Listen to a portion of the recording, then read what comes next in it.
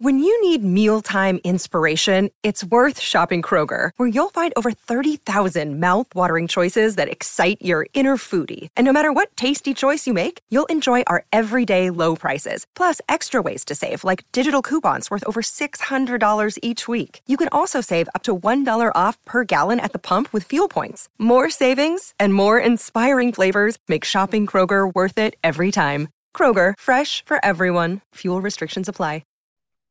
Okay, Thursday, September the 15th, 2022. What is going on? Appreciate you all tuning in. We are live. Chris Phillips here, the Daily Crow of the Spurs Up Show. Thank y'all so much for tuning in. We are taking your questions, your comments, your calls, 843-790-3377. That is 843-790-3377. I see John Edward Chase, Stephanie Lee, Connor Lee, Hunter, Travis Lee, Cody Gaskins, Lady Bree. What's going on? Lady Bree, would love to have you call in today. Noah Johns, Stephen Borwell Jr., JD Holbrooks, Gad, what's up? Also, those in the Big Cock Club Discord, head over to the TDC Questions channel, the TDC Questions channel. Be sure your questions are answered there. DGD, what's up, man? Appreciate you tuning in. DGD, if you got time, we'd love to have you call in, man. We'll talk some South Carolina, Georgia. Of course, 1:15 today. We've got my good friend JC Sherbert joining the show. Just went on his show Inside the Gamecocks to talk little Gamecocks and Dogs. So really excited for the game. Looking forward to it. Looking forward to kickoff, noon kick, as we sit 48 hours away from kickoff. And I know we are all ready. We are all ready to lock in on the game, what's going to take place. Gamecocks will try to pull off. I don't know, man. I think if South Carolina beat Georgia, it might be the biggest upset in the college football season. I mean, would you agree? It'd be one of the biggest, if nothing else. Would be something, though. Would be something for South Carolina to take down the number 1 ranked Georgia Bulldogs. Would be a good time. Anyways, guys, before we really get going, of course, TDC brought to you by our friends over at Prize Picks. Go download the Prize Picks app. Go to prizepicks.com. Use the promo code TSUS to receive a 100% deposit match up to $100. Again, guys, I know you guys are betting. I know you guys are betting on spreads, over-unders, totals, all that good stuff. Prop plays is the way to go, though. And our friends at Prize Picks can help you out. Again, prizepicks.com. Go download the app. You can bet on things like college sports, NFL, NHL, MLB, whatever it is, right? And again, we love it because we love the college sports side of things. So that's our friends at Prize Picks. Go down the Prize Picks app. Go to prizepicks.com. And when you do use the promo code TSUS, you're going to receive a 100% instant deposit match up to $100. Again, guys, really proud and happy to say Prize Picks is a partner of the Spurs Up Show during the 2022 football season. Caden, I will give my Prize Pick play later in the week, or maybe even later today. Later today, I might, because there's some value in this Carolina-Georgia game. There's a lot of value in the Stetson Bennett over under 294.5 passing yard total. That alone to me is, I understand, I understand that Stetson Bennett has looked really, really good, but man, you're telling me he's going to throw for 300 against the Gamecock defense? That's tough. That's tough. That's really, really tough. So, anyways, guys, really excited to hear from you. 843-790-3377. That's 843-790-3377. Also, Shane Beamer set to have his call-in show tonight at 6 o'clock. He will speak 6 to 7. He will speak 6 to 7. Yeah, so really, really looking forward to that. Hearing what he has to say. Definitely the injury update, right? Which guys can go, which guys cannot. DGD says he's thrown for 300 or more in both games so far. Obviously, DGD, you can tell I would take the under. Would you take the over? I would be very surprised if Stetson Bennett goes for 300 plus again. I would be shocked. And I mean, listen, do I think that the Gamecock secondary is really as good as a top 10 nationally ranked? I don't know. That's up for debate. But we got quality guys in the secondary. Now, with that being said, if Cam Smith is questionable, call from Bree, then it could change some things. There we go. Press. Lady Bree, what's up? How are you? What's up, Chris? How are you? I'm doing well. I appreciate you asking. I do want to say first things first, I apologize for the confusion before and glad to have you calling in. Yeah, no biggie, man. No biggie. That happens. And so anyway, the thing I was going to call in and talk about, like you said, you heard it on the, Mike Ubas thing the other night. I do want to clear up clear up one thing. I want to get your opinion on this, though. It was something I hit him with at the end of the show.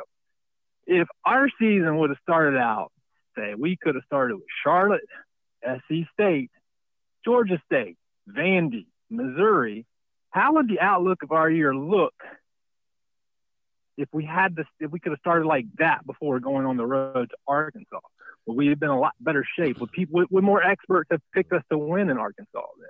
Would we have more chance to get ready for a game like that? And that's a hypothetical. It doesn't matter. But we hear so much negativity about our picks saying, hey, we were going to start 1-2, and everybody's going, why would you say that? That's a big part of it. We had a new team going on the field early in the year to Arkansas. That's why. Yeah. If we could have started out, with easier teams, maybe that, people would have looked at that game a lot differently, if we had the time. So what was your opinion on that? No, listen, I think you're 100% spot on, Lady Bree. I think the way the schedule set up this year, when you looked at it, unfortunately was not conducive to a hot start, right? Because a lot of, you look at these games in the preseason and we just kind of, when we look at them, we individually look at like, okay, South Carolina, Missouri play just a one-off game. Like where they play in the season does matter. I mean, if South Carolina, for example, plays Florida early in the year last year, I could argue the Gamecocks lose. Thankfully, we played them late. More than likely. Yeah, thankfully we played them late, though, when their program was falling apart at the seams and they had issues going on, and we were playing much better football, and we took it to them. So, realistically, you knew that early in this season it was going to be a bunch of pieces that had to mesh and come together and figure it out, and it wasn't just going to be – because you can't simulate on-field SEC action, right? So it's Spencer Rattler and a bunch of pieces that are trying to figure this thing out all together.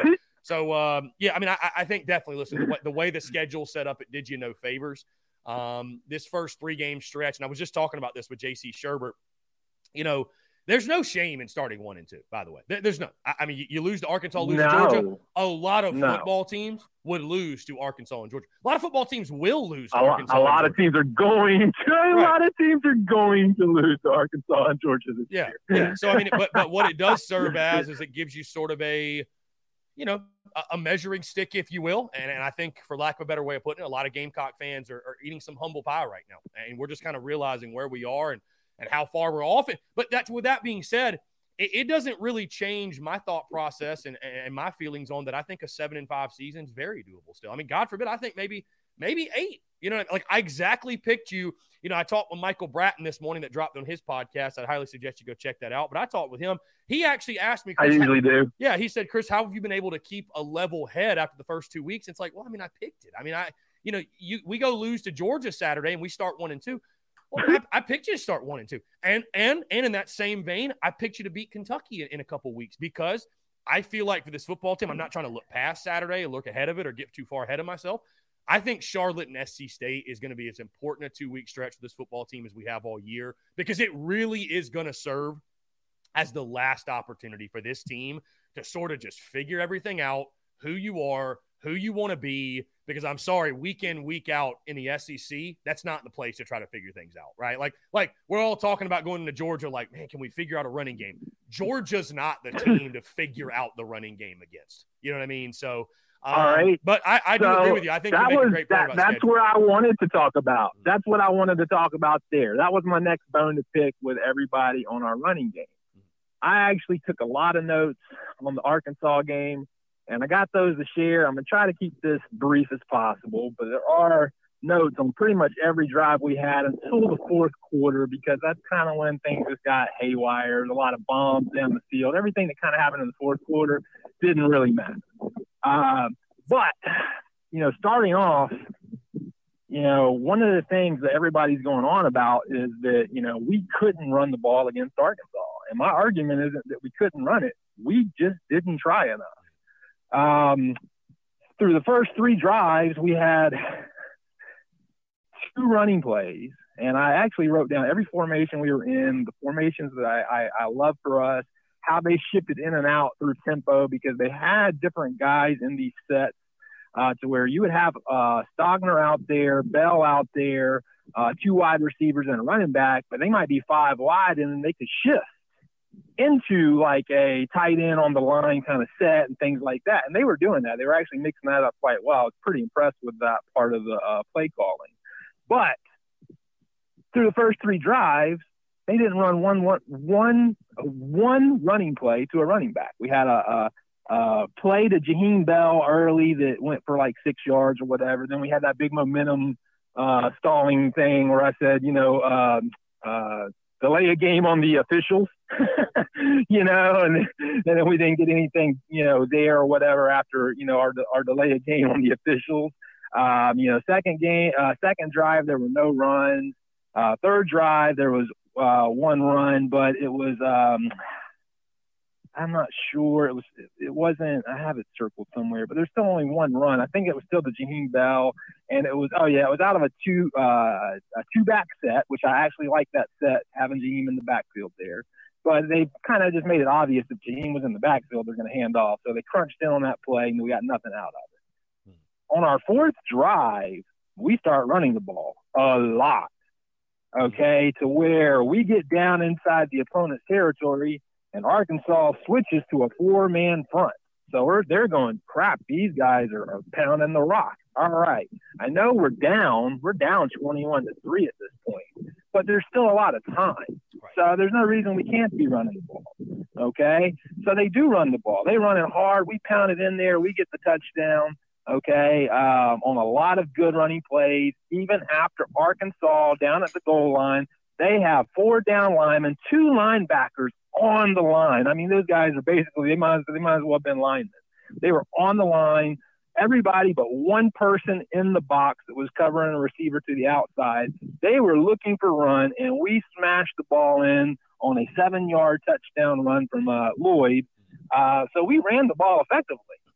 And half ends, we don't get points that I felt like we should have got, where our defense now has shut them down. I didn't say shut them down, but they stopped them. They started giving the stops. We started getting back into the game. We're down 21-6 in the 3rd quarter with, where's my notes on this? We had 6:54. Okay, we had 6:54.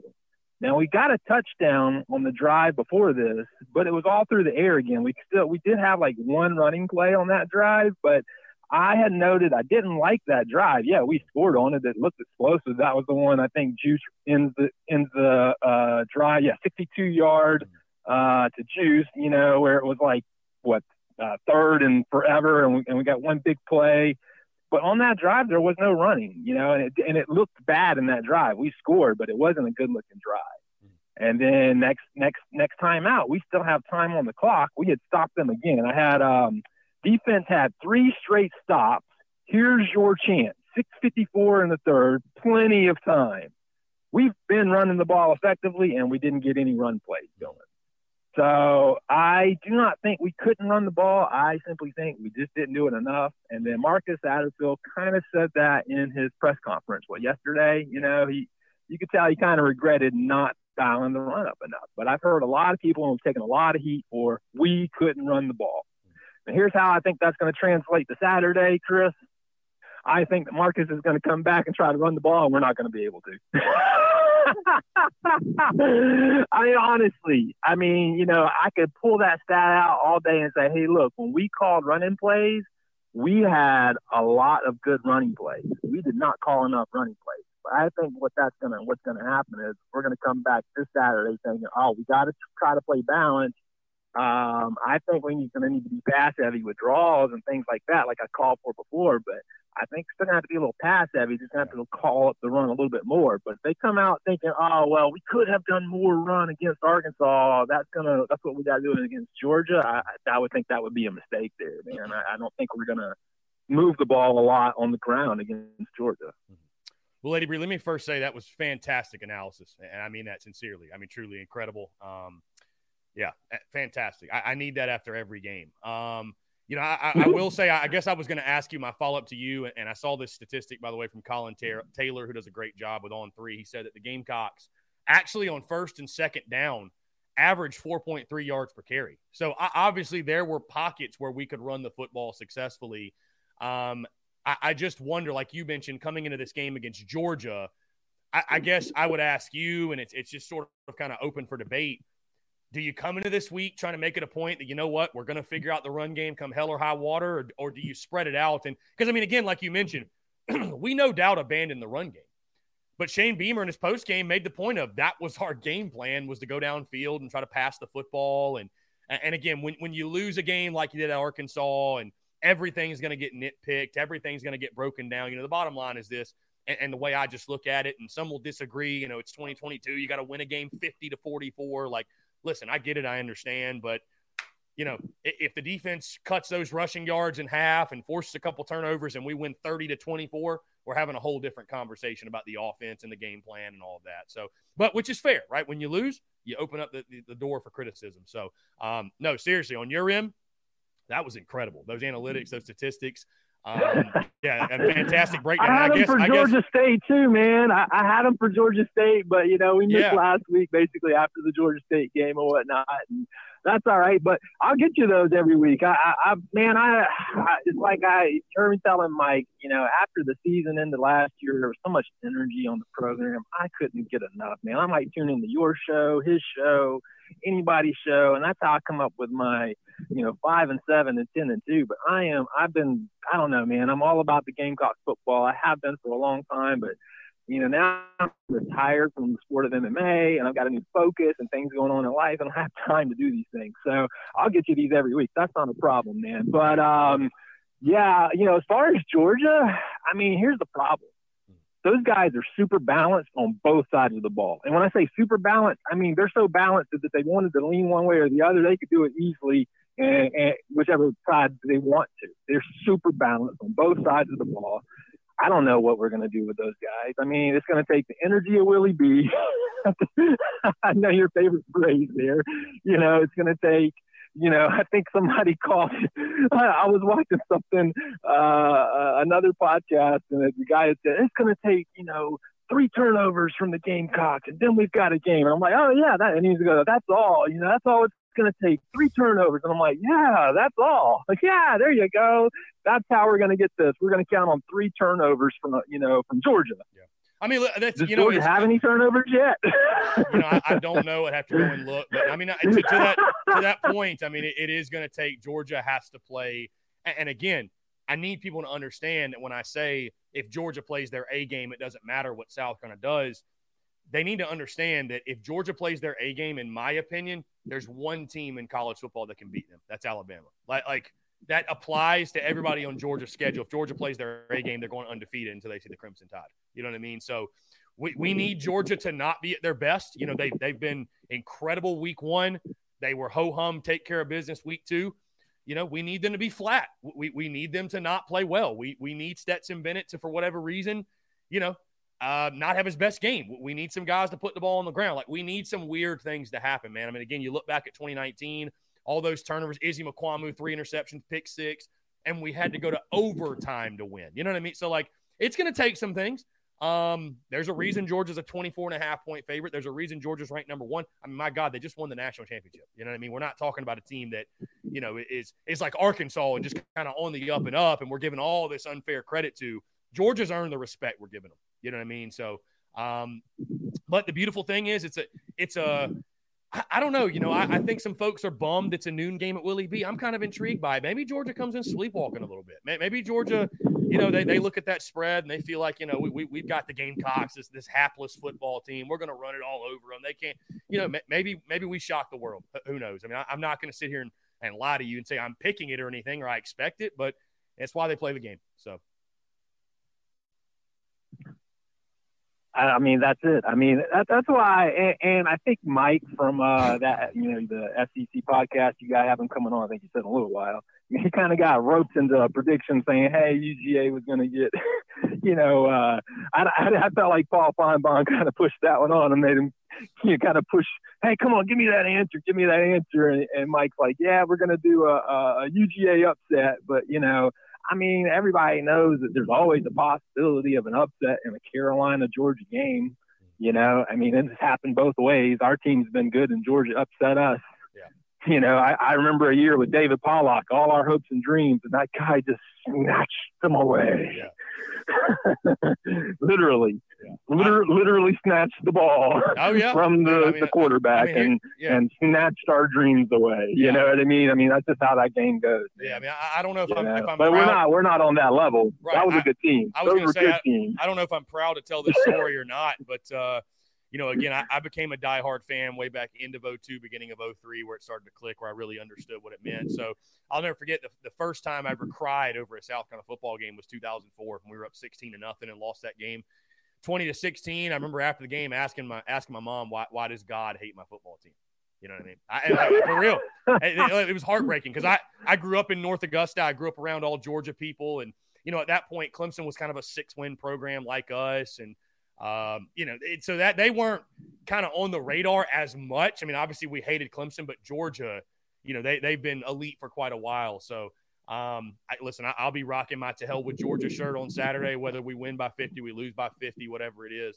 But we need some special things to happen. But, you know, special things have happened before when you're making a prediction and a pick and you're in the position I'm in, which is keeping it a buck and keeping it real and operating in that fashion. You know, I'm not going to give you some fantasy land pick, but, you know, we can all hope and dream that, you know, a repeat of 2019 is coming. So, but realistically, yeah, listen, it's a challenge. And I would say lastly to you, I mean, I told this to JC Sherbert, man, if I'm Clayton White and I'm Jimmy Lindsey and I'm Greg Atkins, because, you know, we put so much of it on coaching, and a lot of it is. Those guys are getting paid what they're getting paid. We put so much of it on coaching.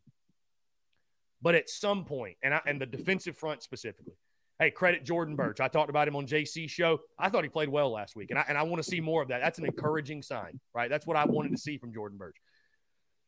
But at some point, players got to make plays. And I'm telling all those guys this week, like, dude, I don't give a damn what the spread says. I don't give a damn what the film says. Like, a lot of you in this room, Georgia wanted. You know, you're playing at a big-time SEC school. You were rated this by the recruiting, quote-unquote, experts, whatever. But, like, you are who you are, right? Like, you are highly thought of for a reason. Let's go out and prove it. To hell with it, man. Just give Georgia hell for 4 quarters. Show people why. Zach Pickens, show people why you are Zach Pickens, why you were thought of the way you were thought of. Again, Georgia wanted a lot of guys in that room. You know, there's a lot of – that's the fun thing about this game. There's a lot of Carolina guys on Georgia's roster and a lot of Georgia guys on our roster. So, physicality win at the point of attack. I'm challenging that D-line and O-line this week, man. And that's – you know, you can go lose by 4 touchdowns. But, my God – make it hell. Make it hell. Just make it hell. If Georgia, they go out there and beat you and they whip you, I can tip my cap and say, man, Georgia's for real. They're just for real. That's cool, right? But make them earn it. Make them earn it. And I'm challenging that group this week, man, because it's like, you know, at the end of the day, yes, coaching, but, like, damn it, players have got to go make plays. Let's go make some plays this weekend. Well, on those notes, I have one more thing to share with you. I'm going to let you get your podcast back on the road without me. I have been a fan since the Tannehill era, and being a Gamecocks fan is hard. And I said this, it was a comment I left on Coach Satterfield's interview yesterday. So this was Coach Satterfield's best interview I've watched by far. He seemed more confident than usual. I think he's really pleased with his team's performance on that side of the ball and probably realized he messed up. Got a little pass-heavy thinking he had to, yada, yada. I kept on talking about that. If anything wanted to, you know, I talked about the strategy a little bit going down, but I said, but if you follow me in comments and chat rooms, you'll know I'm in full support of Coach Satterfield. He's doing a great job. It takes time to turn the whole program around. And I wish all the hot seat talk would cease for all our current coaches. They have one of the toughest jobs in the entirety of college football, guys. Now keep this. They have to flip the Gamecocks from one of the worst teams over several seasons to one of the best. They have to do this not only in the toughest league, but damn sure they have the most demanding fans. It's what makes USC football so great. Years of ups and mostly downs, but always that glimmer that we might get there. I think this regime, these bunch of great coaches are about to deliver something very special to the most loyal and dedicated fan base in all of sports. But, guys, it's not going to be this year. It may not be next year. But within the next 2 seasons, Beamer Ball 2.0, that includes his staff, is about to be a yearly contender for the division. So those are changing soon, I guess. and conference championships. Give them time. Let these coaches feel great about what they've achieved and let them know we see what they're doing. Well said. Lady Bree, fantastic. Seriously, fantastic stuff. I'm glad you're able to call in. Let's definitely do it again soon for sure. All right, you guys have a good day. Good luck on Saturday to everybody. And, so hopefully everybody stays safe. I think that's the biggest thing. Everybody stays safe. Yeah, absolutely. So, y'all have a good one. Lady Bree, I appreciate you. Thank you so much. Great stuff. That was a fantastic call. A fantastic call. I thought very well thought out analysis and takes on the running game, this football game this weekend. Lady Bree, call in anytime. Really, really good stuff. Great call. It's about 20 minutes or so. That's a great way to start this show today. Anyways, guys, 843-790-3377. That's 843-790-3377. Again, appreciate you all tuning in. Thank y'all so much. Thank y'all so much for the continued love and support. I can't say it enough. Truly do appreciate everybody that shows love, that that rocks with us. I just, again, I cannot say it enough. Truly. Let's see. Brian Dean with a pick. I know he called in yesterday. South Carolina 28, Georgia 24. Hey, Brian, if it happens, you're a genius, right? If it happens, you're a genius. I will say this. I will say this. I mentioned last week no moral victories. And I don't want to say moral victories this week in the sense of, if you we should throw a parade if you lose by 7, or we should be pounding our chest on social media. But if you can lose this game, in my opinion, and again, it doesn't really matter to me how folks feel on this. I think anybody who's realistic would understand this take. But if you can hang within Georgia, and this is, let's say, a 14-point loss or less. I mean, listen, we all want to win. I want to see us pull the upset. But if Georgia's clicking, right, they're not just giving you the football, turning the ball over, because, as we mentioned, the recipe to success and the recipe to an upset, things like that will have to happen. But if you can go out there, line up, take Georgia down to the wire, go toe-to-toe with them, and you lose the game by 14, how could you not look at that as an encouraging sign moving forward, especially if the defensive front makes progress, the offensive line makes progress, Spencer Rattler makes progress, right? Like, how could you not look at that as a positive? So, that's what I most want to see. That's what I'm most looking for in this ball game. We'd all love to win. I will be proudly rocking my "To Hell with Georgia" shirt, right? It's to hell with Georgia, whether we win by 50 or we lose by 50. But when you look at this game and you're giving a realistic pick and projection, ain't nobody out there picking the Gamecocks unless you're a Gamecock fan, which I fully respect it, right? Ride or die with your team. But if you can lose this game by 14 or less, you can. If this is a one-score game going into the fourth quarter, that is going to be a very encouraging sign, in my opinion, to where this football team is.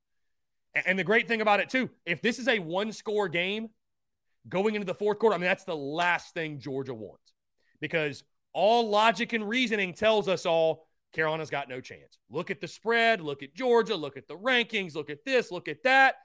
All I'm saying is this to UGA, to Kirby Smart: don't let the Gamecocks hang around. Don't let them hang around, because we're just crazy enough to, if we get to the fourth quarter and we're within striking distance, it's a one-score game, we're just crazy enough to believe we can win. So if you're Georgia, put Carolina out of their misery early. Take care of the Gamecocks early. The longer you let us hang around, the more of a chance we're going to feel like we have to win the ball game, and belief in that building can go a long way. So if you're the Dogs, put Carolina away early. You do not want to allow us to be in it when the fourth quarter starts, because, again, Willie B will be shaking. It's most likely going to be a sellout. The crowd's going to be in a frenzy. Everybody wants to put on a show for Nicholas Harbor and him being in town. I'm just saying, if you're Georgia, just put us out of our misery, because the longer you let us hang around, the more of a shot we got, right? The more of a shot we got. 843-790-3377. That's 843-790-3377. Travis Allen says, I still say 51-10. That's fair. Listen, that's fair. Chad Godwin, Chris, 3 UGA friends that are neighbors. Oh, almost knocked that off. 3 UGA friends that are neighbors said UGA bought 25,000 secondary tickets. They will have 30 to 40,000 in the stadium. Have you heard this? I have not. I've heard nothing. Is that true? I don't know. Listen, folks can just say anything on social media about anything, but Georgia's going to bring a good crowd, man. It's Georgia. They travel everywhere. We're talking about the same people that traveled to Notre Dame and all over the place. Georgia's got it. Listen, they got a great fan base. I don't like them, but game, respect, game. They got a great fan base, loyal, passionate. They just won the national title. They're going to bring a good crowd, man. Georgia will bring a good crowd, but I still think Gamecock fans will show up, show out, and yeah. Travi, hey, appreciate you, my man. Thank you. The toddler shirts. We do have toddler shirts, guys, available. If you go to the store, look up just toddler in the search bar or 2T, 3T, whatever the sizes are. You will see those toddler T-shirts. They are available there. Let's see. Caden, great question. Who has the better quarterback this game? I think Stetson has really improved from last year. If I'm just taking the two quarterbacks, I'm taking them like, for example, off their team and just saying who's a better quarterback, who's more talented. I think it's Rattler hands down. Now, with that being said, I don't think that Stetson Bennett gets the love and appreciation that he deserves for what he does with that Georgia football team. Granted, I know he's surrounded by tons of talent, but it's just to crap on him and to act like he's just no good and he's just completely a result of the system, if you will. I don't think you're giving him enough credit. So I like Bennett as a quarterback. He does a great job for them and what they want to do. And it'll be a challenge. But I think that we have if you want to give us the advantage of the position at the quarterback position, I think that's where you can find it. So great question. When you're looking for advantages in the ball game where we can win, maybe 7 outduels Stetson Bennett. Maybe he does. Maybe 7 can outduel Stetson. That's what I talked about a lot this preseason. That's what I talked about a lot, is that when you got a quarterback like Spencer Rattler, you have a chance. Maybe he goes out there and plays his best ball game, and he has one of those 2010 Garcia against Alabama type of games, and you go from there. But you got a quarterback like Spencer, you got a chance. So we'll see. Anyways, guys, 843-790-3377. I think we actually missed a call from Charlotte, a 704 number.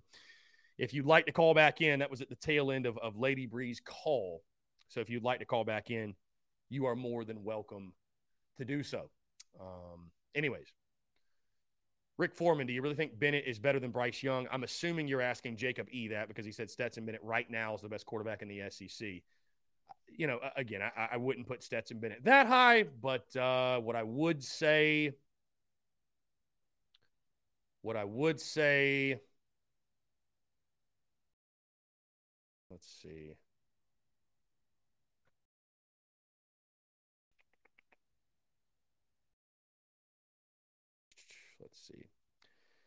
Anyways, let's stay locked in here. 843-790-3377. You guys in the TDC Questions channel, go ahead and flood the lines. We'd love to hear from you. We got J.C. Sherbert at 1:15. J.C. Sherbert at 1:15 joining us.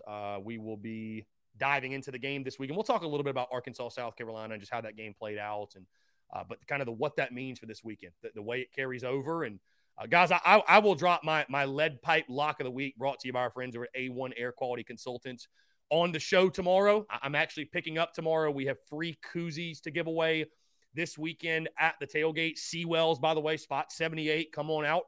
Going to be a really, really good time. Would love to see you guys there. We'll also have these bad boys, these Beamer Ball stickers. These will be absolutely free. So we got free koozies to give. We got free stickers to give.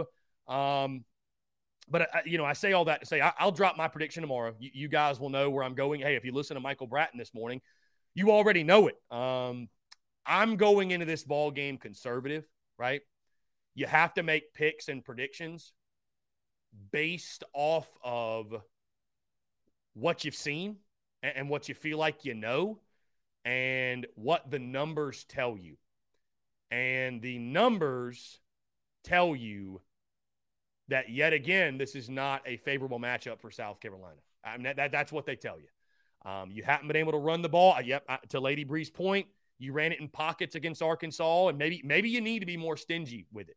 But bottom line is this: whether you could run it or you couldn't, I think we could all agree early in this season, you are still a football team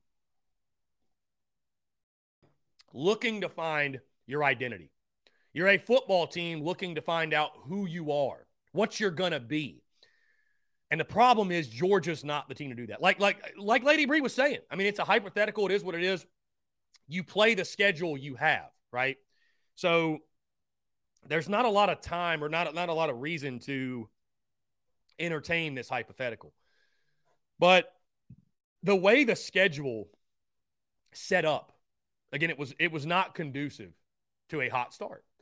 It'd be a lot different if you would have played Georgia State, then Arkansas, then Charlotte and SC State, like back-to-back, right? Then you would have had some time to figure out just, okay, this is what we feel, at least we feel confident in. Like, I wonder, I would ask you all, what do you feel like?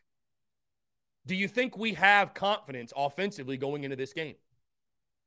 What are we confident in? Is there anything, I guess I don't know, I can't speak for folks in the building, but is there anything as fans you feel confident about, like, well, if nothing else, we can lean on this? Like, is there anything that you feel like we can lean on? And I just figure, I don't know that right now we really know that. You know what I mean? I don't know that we go into a game like this with that level of confidence that I'd like to see us have. So, again, it's a great opportunity. I picked you to start 1-2, guys. And I dropped a clip this morning from my conversation with Mark Rogers. I've had a ton of great conversations this week. Mark Rogers, Michael Bratton of that SEC podcast. I went on a Georgia show as well. I've had some really great combos.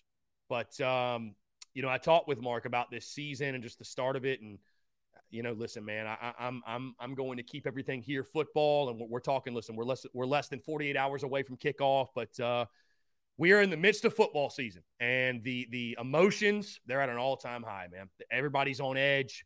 Everybody's just chomping at the bit to go crazy. I'm truly. But everybody's on edge. I get it. The emotions run extremely high in football season. And so even if logically it's like, hey, you lost to Arkansas, they're just better than you. Like, that's not good enough for people. Like people go crazy. The season's not over if you start 1-2. I don't feel like I should have to say that, but the season, and I said that last year after you lost to Kentucky, season's not over, right? It wasn't over then, and it won't be over if you start 1-2. Now, what it feels like, and I said this on social media, this season is sort of coming to a head. That game in Lexington, I don't want to say, well, this is the season, but it's a very big game. I mean, it's a very, very big game, no doubt. We talked about that in the preseason. Starting 4-2 is the goal. If you can do that, that's a successful first half, right? And odds are you're going to be 3-2 going into that Kentucky game. So let's start with the phone lines. Scott. To accept, press 1. Scott, what's up, man? How are you? Hey, what's up, man? I met you at the bourbon thing, and appreciate your non-sunshine pumper, truth sometimes. But I just wanted to call to tell you what's driving me crazy, man. Is Satterfield running our small backs up the middle? Why does he keep doing that constantly? Yeah, I mean, it's just kind of the whole way the running game has been handled has been interesting to me. Like I like the creativity, but like Jaheim Bell being in the backfield as much. Like, I don't know. But yeah, to your point, I guess you're referring to, again, Juju McDowell, kind of those inside runs for him. I mean, I know Marshawn. Yeah, Lloyd. Yeah, Marshawn's a smaller guy. I mean, I guess would you prefer to see a Christian Beal-Smith get those carries and more so let Juju and Marshawn kind of work on the outside? Yeah, I mean, we're missing the power back. Yeah.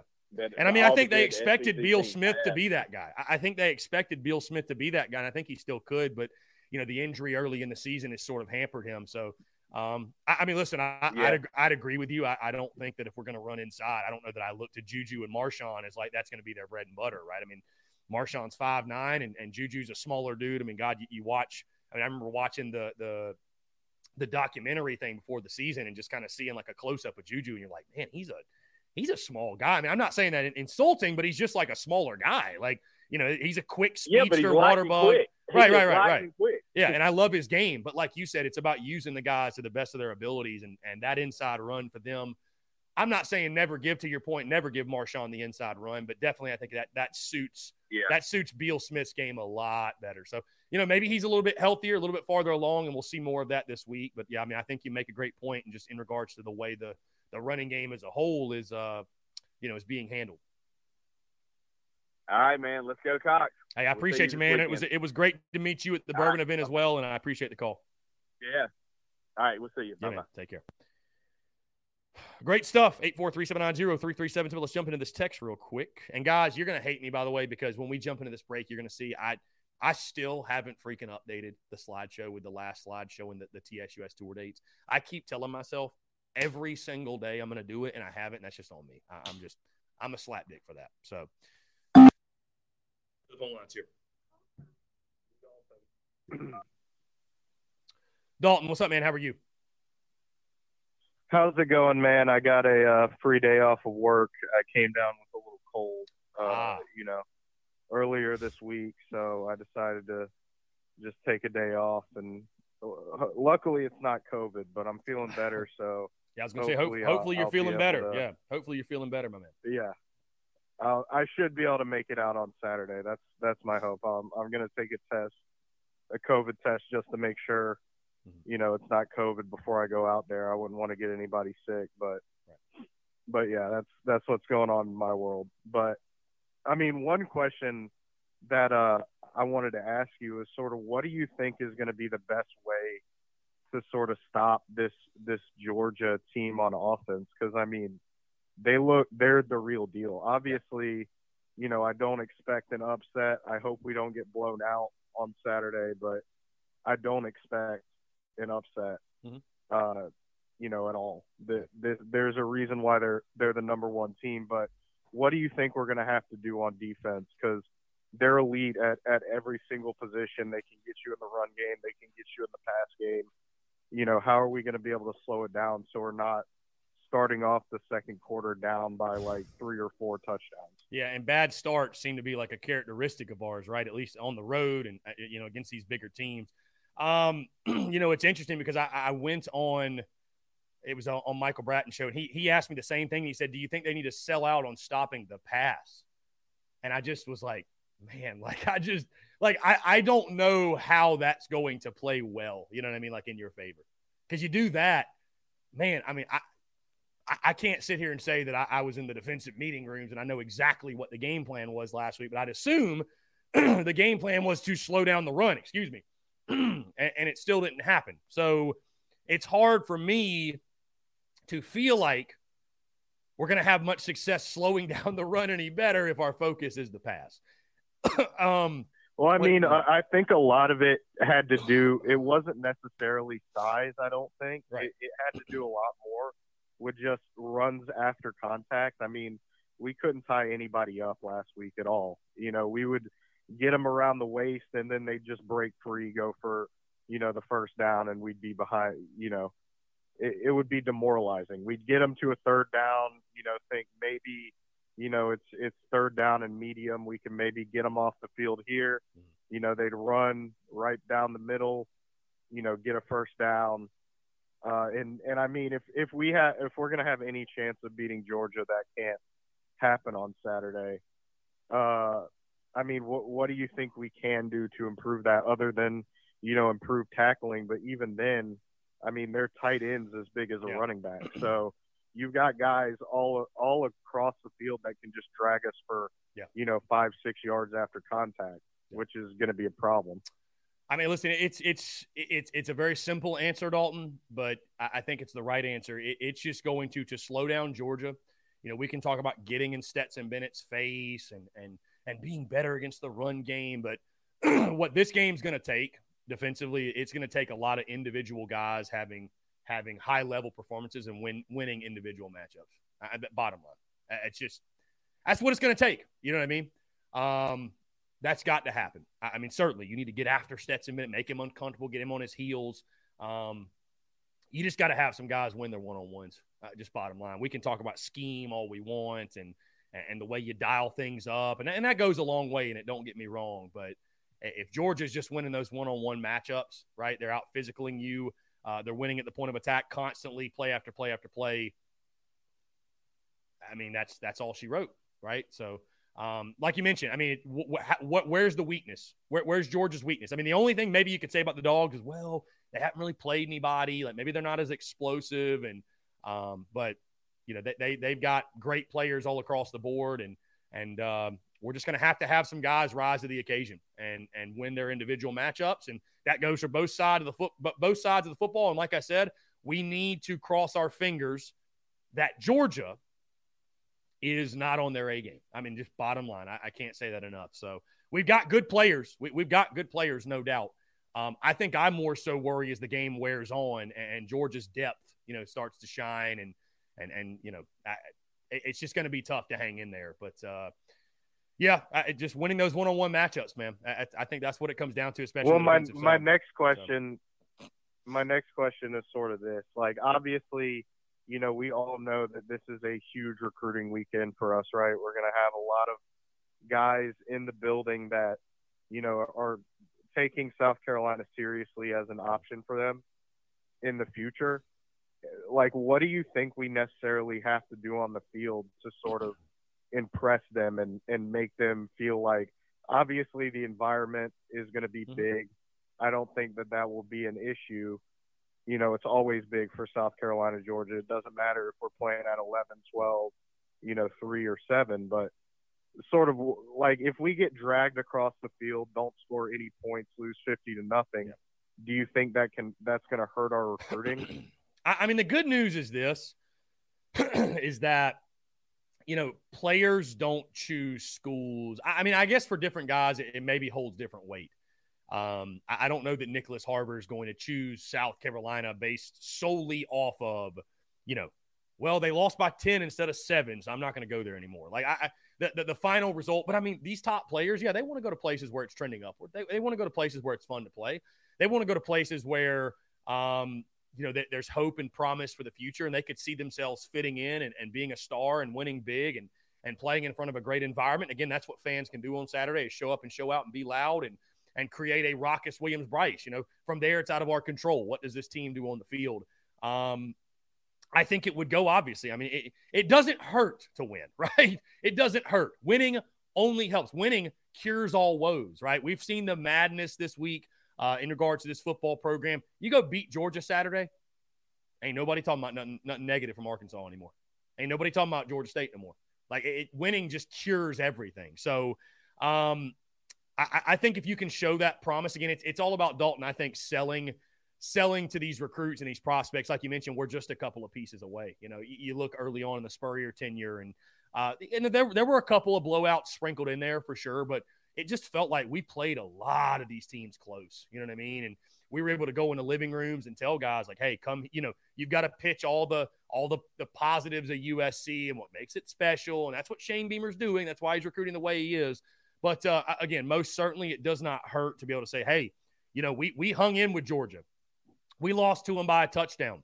You know, we made a splash and kind of showed like, hey, we're better than we were the first 2 weeks. And, you know, we're building this thing and we're ahead of schedule, and you could be the guy that tips us over the edge, or you could be the guy. You're one of the missing puzzle pieces that we need to get this thing really rolling to the next level, you know?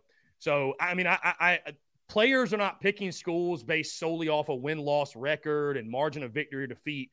But I think it would be foolish to think that, you know, a positive performance on Saturday would not positively affect the Gamecocks' recruiting efforts. So there's a lot at stake this Saturday afternoon for sure. Yeah, I mean, I'm hoping we can pull the upset. It's not, you know, I'm not gonna go in with like a very, very high level of confidence, but I mean, we've seen other games where we've been underdogs by 20 or more points and we come out and we win. So, yeah, you know, anything can happen. We'll see. You know, I certainly don't think we're going to be coming out of Saturday with a win, but it would obviously be probably the biggest statement win of Shane Beamer's career so far. And, I'm hoping I can be there and we can make it happen. So. Yeah, we'll be big for sure. But you have a good rest of your day. Yeah, man. I appreciate you, man. Thanks so much. Great stuff from our friend Dalton. Guys, we're going to go ahead and jump into our first break, but I want to continue to hear from you more, your questions, comments, calls, and more. On the other side, you're tuned in to the Daily Crow.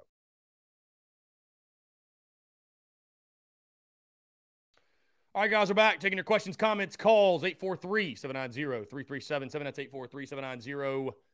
843-790-3377. Appreciate you all tuning in. We'll have J.C. Sherbert on the show here in just a couple of minutes,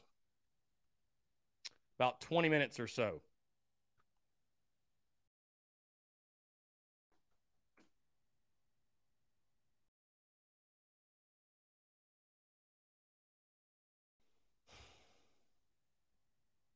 Anyways, want to hear from you guys. We're talking ball here on this Thursday, September the 15th, 2022. Just taking a look at Georgia. Really, really good football team. I think Georgia, yet again, like I told you guys in the preseason, picked them to go undefeated. And, I think they're on that way. So my official prediction will drop tomorrow. I do want to say thank you to Michael Bratton. Had a great time chatting with him and talking Gamecocks and Bulldogs and talking South Carolina to this point in the season. And, it's been a lot of fun. So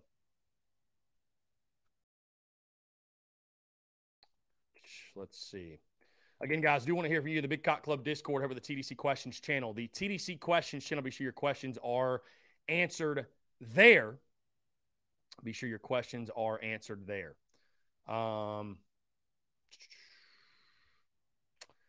Praying for an upset, man. I'll be rocking my To Hell with Georgia shirt either way. Going to be pulling on the boys. Let's see. Keith says that I really see somewhere that Satterfield said he needs to call more run plays. Yeah, I think that was the sentiment. You look at what Marcus Satterfield said yesterday when they just kind of asked him about their ideal offense. He says, we're going to do whatever it takes to move the ball and score touchdowns. Okay. What would I like my identity to be? I'd love to be in 12 or 13 personnel, huddle up, run about 58 plays per game, rush for 275, throw for 220. Robbie Davis, Zaxby's Hall of Famer. Robbie, what's up, man? How are you? I'm doing pretty good. How are you doing on this game day eve of game day eve? The eve of game day eve. I'm doing well, man. How are you? I'm doing fantastic.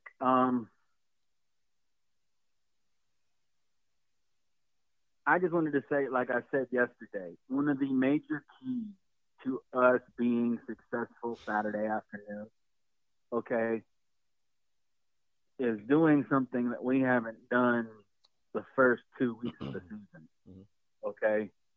And that is, by any means necessary, keep the offense on the field.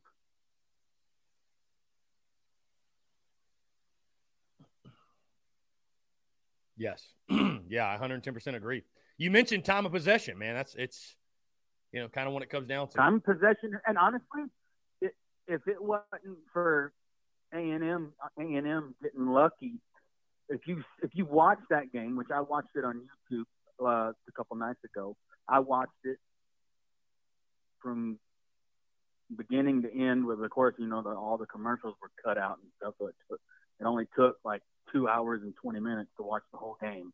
Mm-hmm. But one thing that I noticed while watching that particular game is A&M got lucky. They didn't get their ass kicked.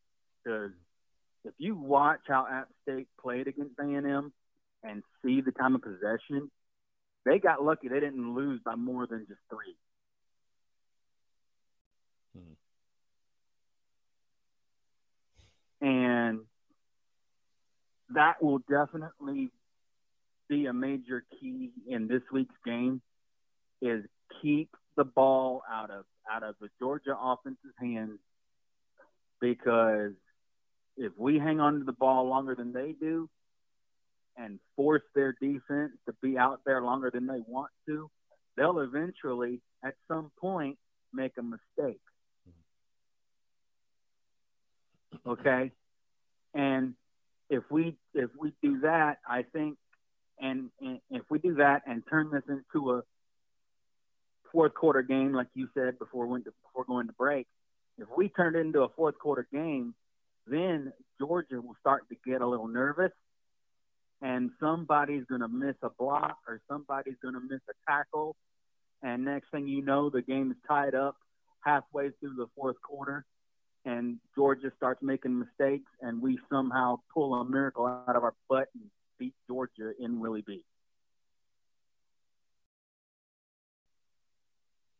But the main key is hanging on to the football, because the first 2 weeks we couldn't hang on to the football to save our lives. Like 2 plays in, whenever we were playing Arkansas, a lot of times we were in a 3rd and 10, and if you're in a 3rd and 10, a defense don't have to figure out what you're going to do. They already know you're going to pass the ball.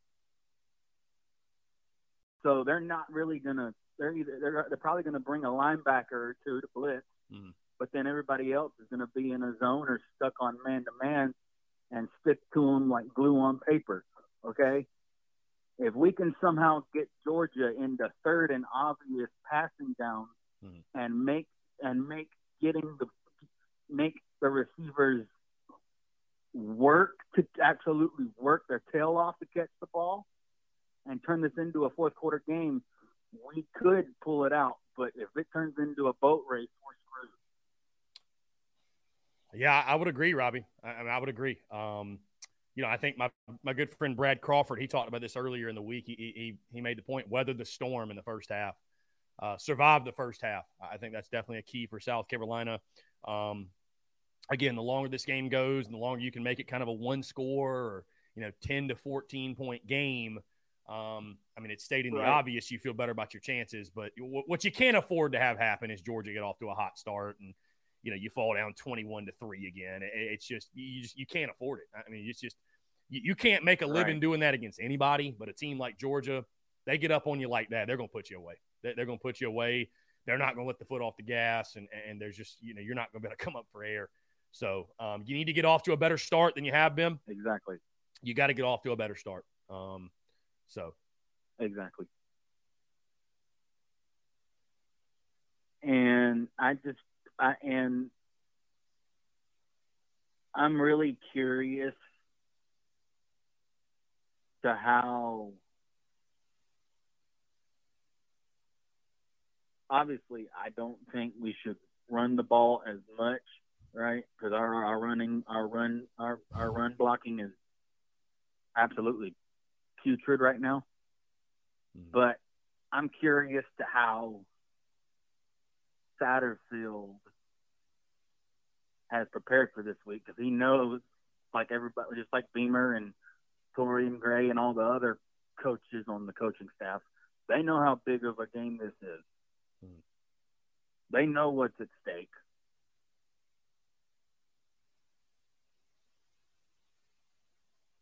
And I truly think if Beamer didn't trust these guys and what they can do, he wouldn't have hired them in the first place. Yeah. So I have full confidence in this coaching staff. Even if we do get our brains beat in, they will figure out a way to make sure that it doesn't happen again if we wind up getting our brains beat in. And what was your score prediction again, Robbie? 42-20. Yeah. Okay. 42-20, yeah. Georgia. So that was that's what I told you yesterday. In case you forgot, I was actually going to tell you in case you forgot. But yeah, we just gotta like you said, weather the storm. Make getting the ball to the receivers an absolute war. Okay, make them have to jump over you to get it, and by any means necessary, if we get a chance to get the ball and turn the ball over, get it. Yeah. Okay. And if you get it, hang on to it. Squeeze it. Like it's a bag of $10 million you just stole from a bank. Okay. Hang on to it. And the only way that that other team's going to get the ball from you is if they knock your ass out and take it from you. Yeah. And no pun intended, but like I said a couple of days ago, if we turn this into a dogfight and make them earn every inch on that football field Saturday afternoon, Georgia will start to get nervous and they'll make a mistake.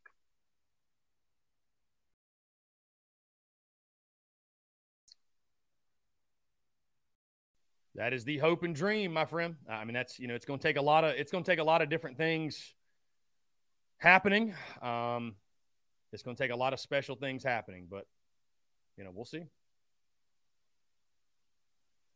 And like I always say, you don't win a football game on paper. You have to go play it. Mm-hmm. Winning a game on paper don't mean squat.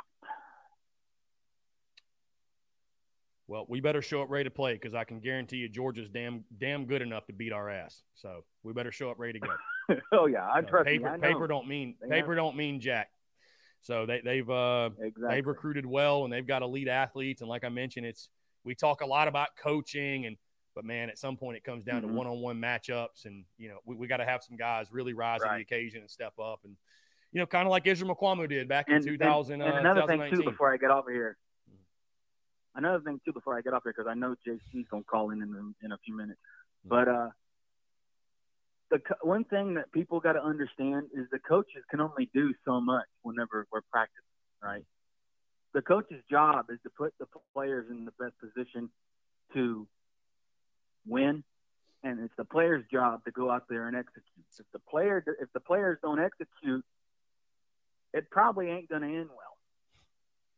Okay, no matter how good or horrible you are, if you do your best as a coaching staff to put the team in the best position to win, but the players don't execute, you're gonna get your ass kicked.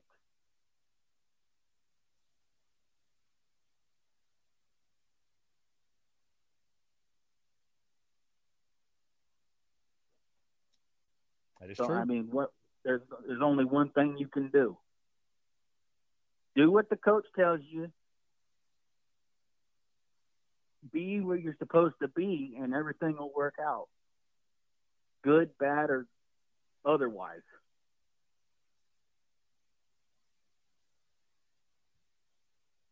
Indeed. Robbie, I appreciate the call, man. That's JC, all I got. Yeah, JC about to join us, man. You're the man. I appreciate you calling that's in. all I got. I got my watch on. I'm keeping track of time. I'm going to get off of here. You have a great rest of your day. And go Gamecocks. To hell with Georgia. You the man, Robbie. Appreciate you, my guy. Good stuff. Robbie Davis.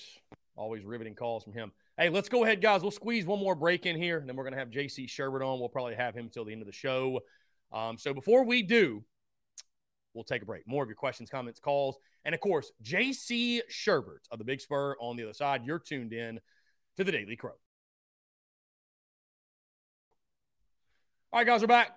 Taking your questions, comments, calls as well back here on this Thursday, September the 15th. We are going to have J.C. Sherbert of the Big Spur on here in just a second.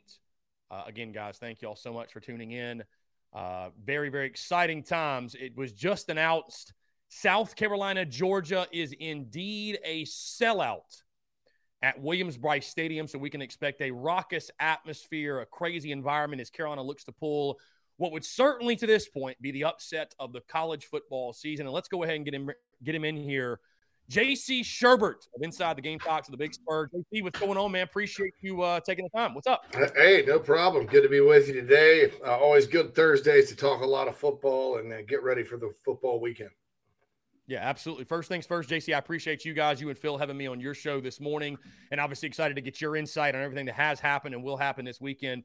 We'll start with that Arkansas game because I know it's later in the week, of course. We've all turned our attention to Georgia, but I obviously want to get your thoughts on what happened over the weekend.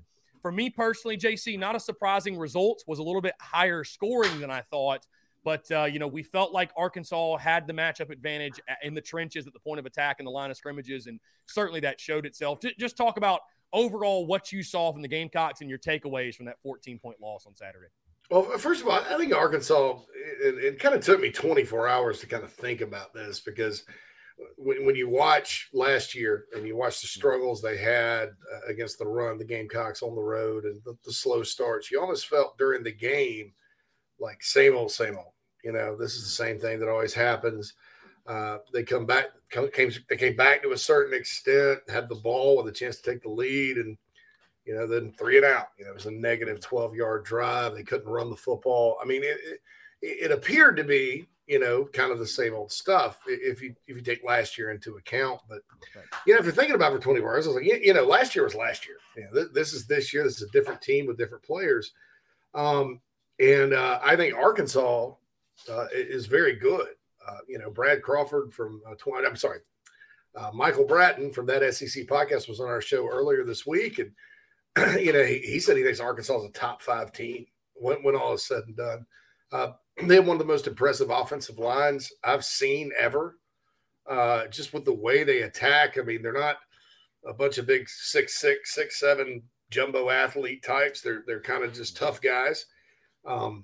That's Sam Pittman doing a good job. And I think one of the keys to the game was South Carolina on defense absolutely had to avoid third and less than 5. Because when you get into third and less than 5, Jefferson's got the whole playbook. Browse has the whole playbook. How are you going to stop it? Because ultimately, if you stop everything, he can fall forward for 2 or 3 yards. I don't think South Carolina tackled particularly well in the game. I thought the offense, while they did make their share of big plays, you kind of have some questions, okay, well, why did the first touchdown drive have no passing yards? It was all penalties and runs. And then you abandoned the run game in a game like that where your defense really was not stopping. So there's some questions that come from it, but I think my reaction to the game was a lot more negative right away. That's why I broke my own policy this past weekend, Chris. I posted my game thoughts on Saturday. I never do that. I usually wait till Monday, and I ended up having to backpedal some of those. And so I think that I think that's why I think about it for a little bit. The more I thought about it, the more I'm like, man, that Arkansas team, after watching everybody else in the league for 2 weeks, I don't know who's going to stop them. I mean, Alabama may not stop them. I mean, that is just ridiculously hard to stop because as a coordinator on defense, what do you call? You have to pick your poison. And they're so good at setting themselves up in those situations when they're not busting big plays. So I think that, credit to Arkansas. I think they're a really good football team. South Carolina, I think just probably wasn't there yet. But, at the end of the day, Spencer Rattler connects with Amarian Brown on at least two of those 3 or 4 deep balls, which, by the way, I like that. That's the way they should have been doing that with Amarian the whole time. And I don't know why it took 15 games to do it, but that's what he's good at Georgia Tech.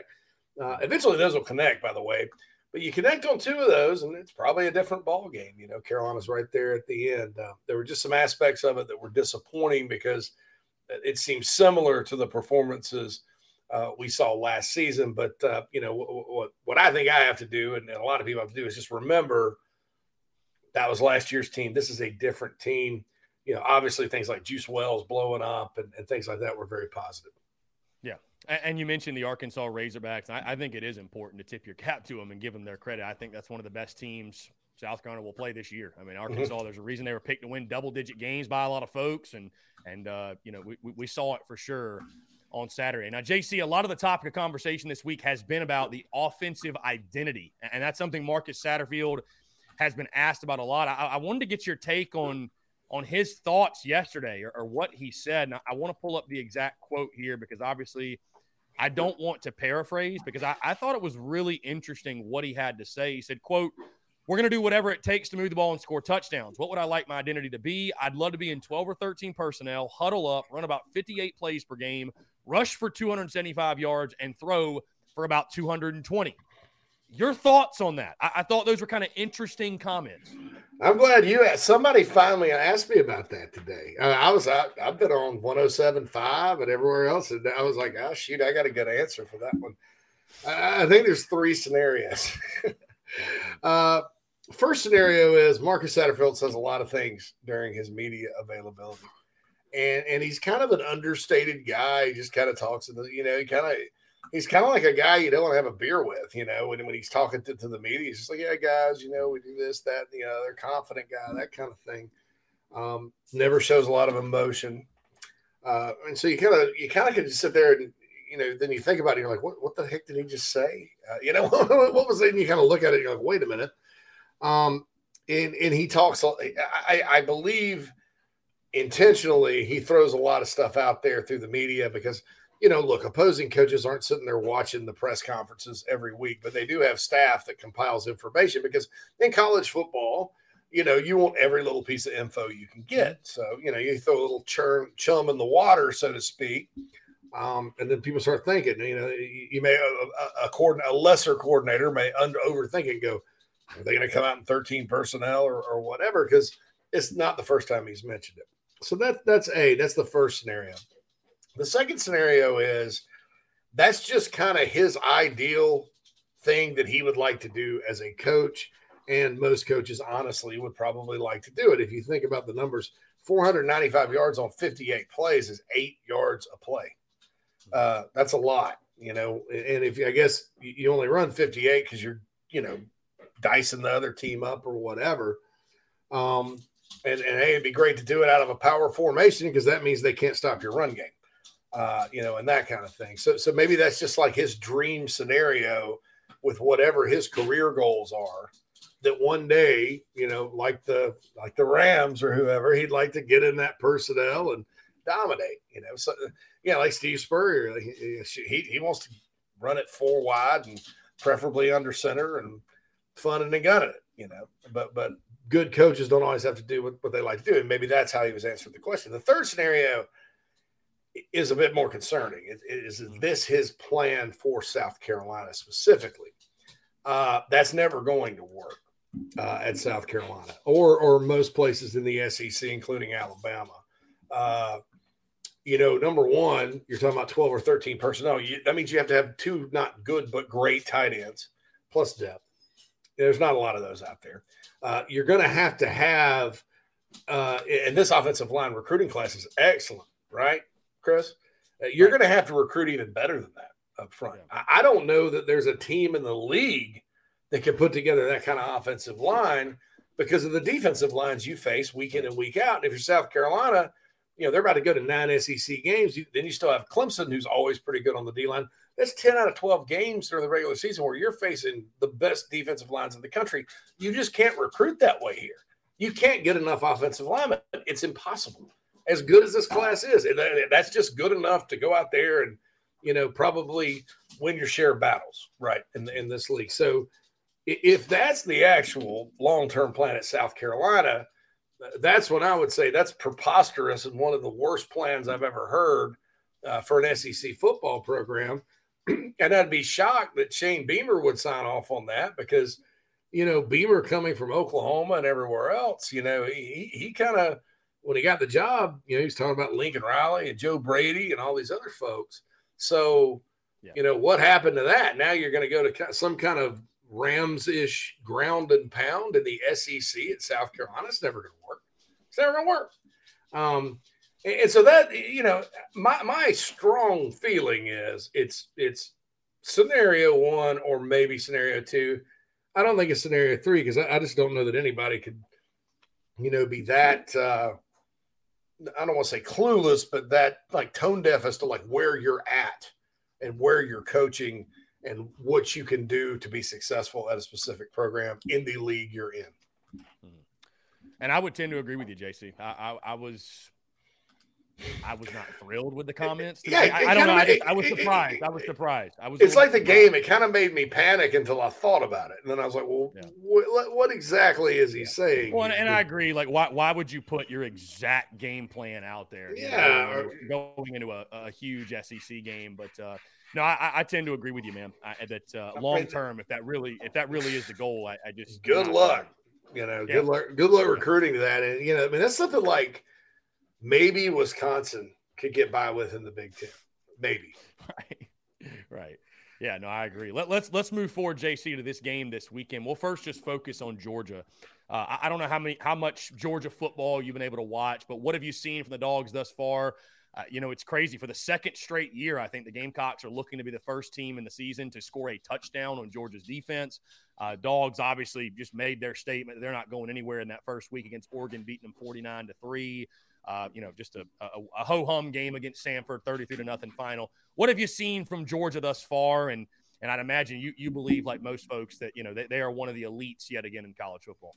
Yeah, certainly off to a good start with that. I mean, people can question how good Oregon is. I don't know how good Oregon's ultimately going to be, but it's not like they beat them 38-21, something like that. They slaughtered them 49-3.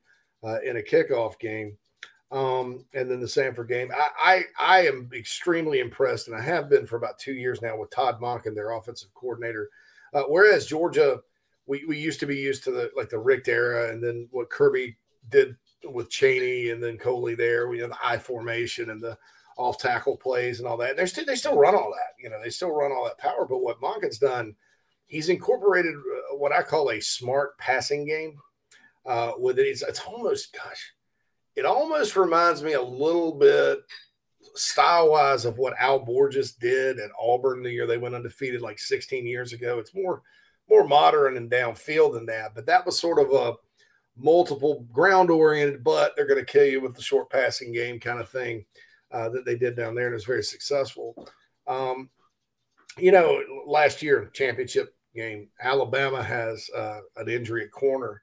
And the guy out there, I don't know where they found this guy. I think he's a JUCO and just wasn't ready to go play big-time football. And Monken immediately recognized it, went right after him, touchdown Georgia, and that changed that game. That's good play calling. I think personnel usage-wise, they're always deep at running back.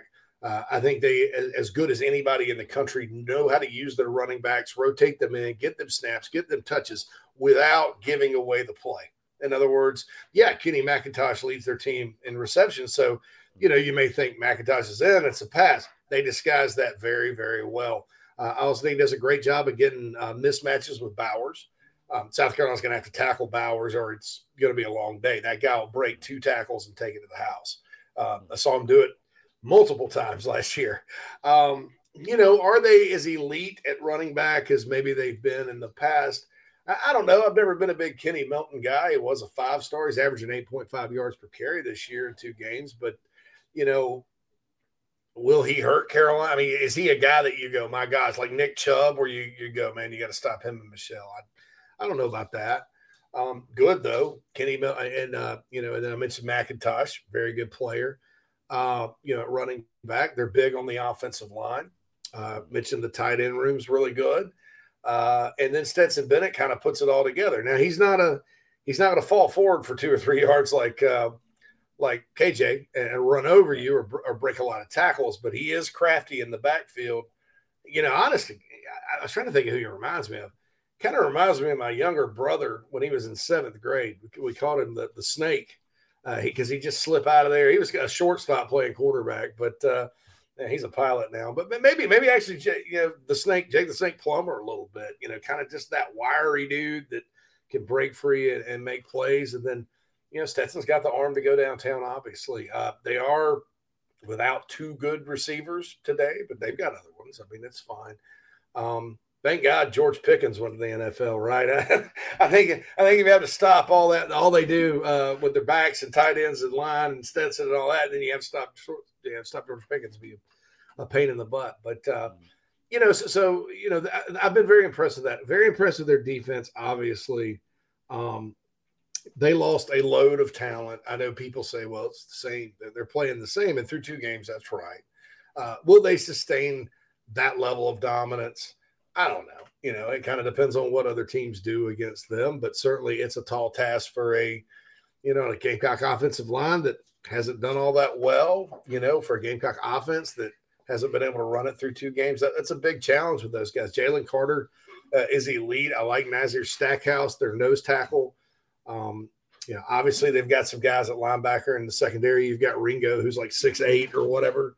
It's a challenge. And Will Muschamp, people may not want to hear it, is an excellent defensive coach. And I thought he had a lot to do with their success last year coaching-wise. And I don't expect coaching-wise, they may get better.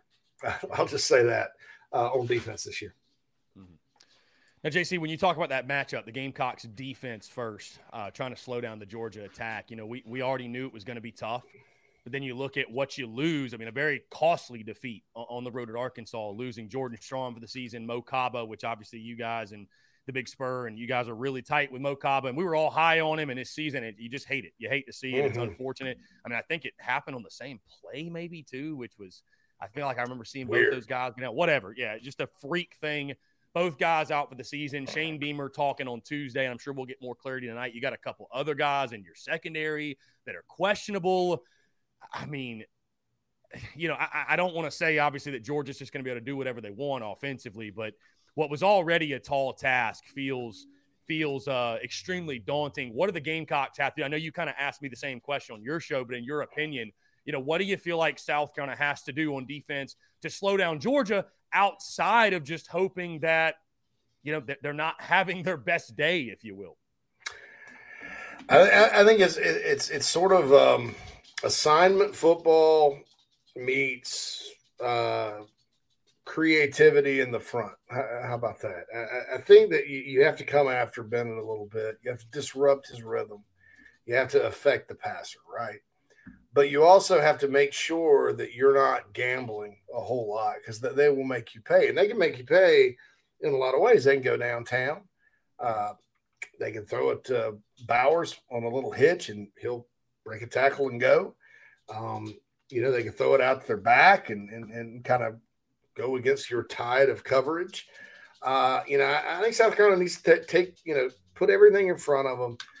My question is this: if you're the Gamecocks, are you going to play Cam Smith this week? Or are you going to leave him at nickel and let Rush and Dial, or you move Dial up there? Because I think you can gamble more against Georgia's outside receivers, they're good players. Don't get me wrong. Are they elite? I haven't seen that yet. Yeah. And maybe you gamble a bit with that, and maybe then you can, put them on an island and the corners can make plays and you can, bring some exotic pressures and things like that.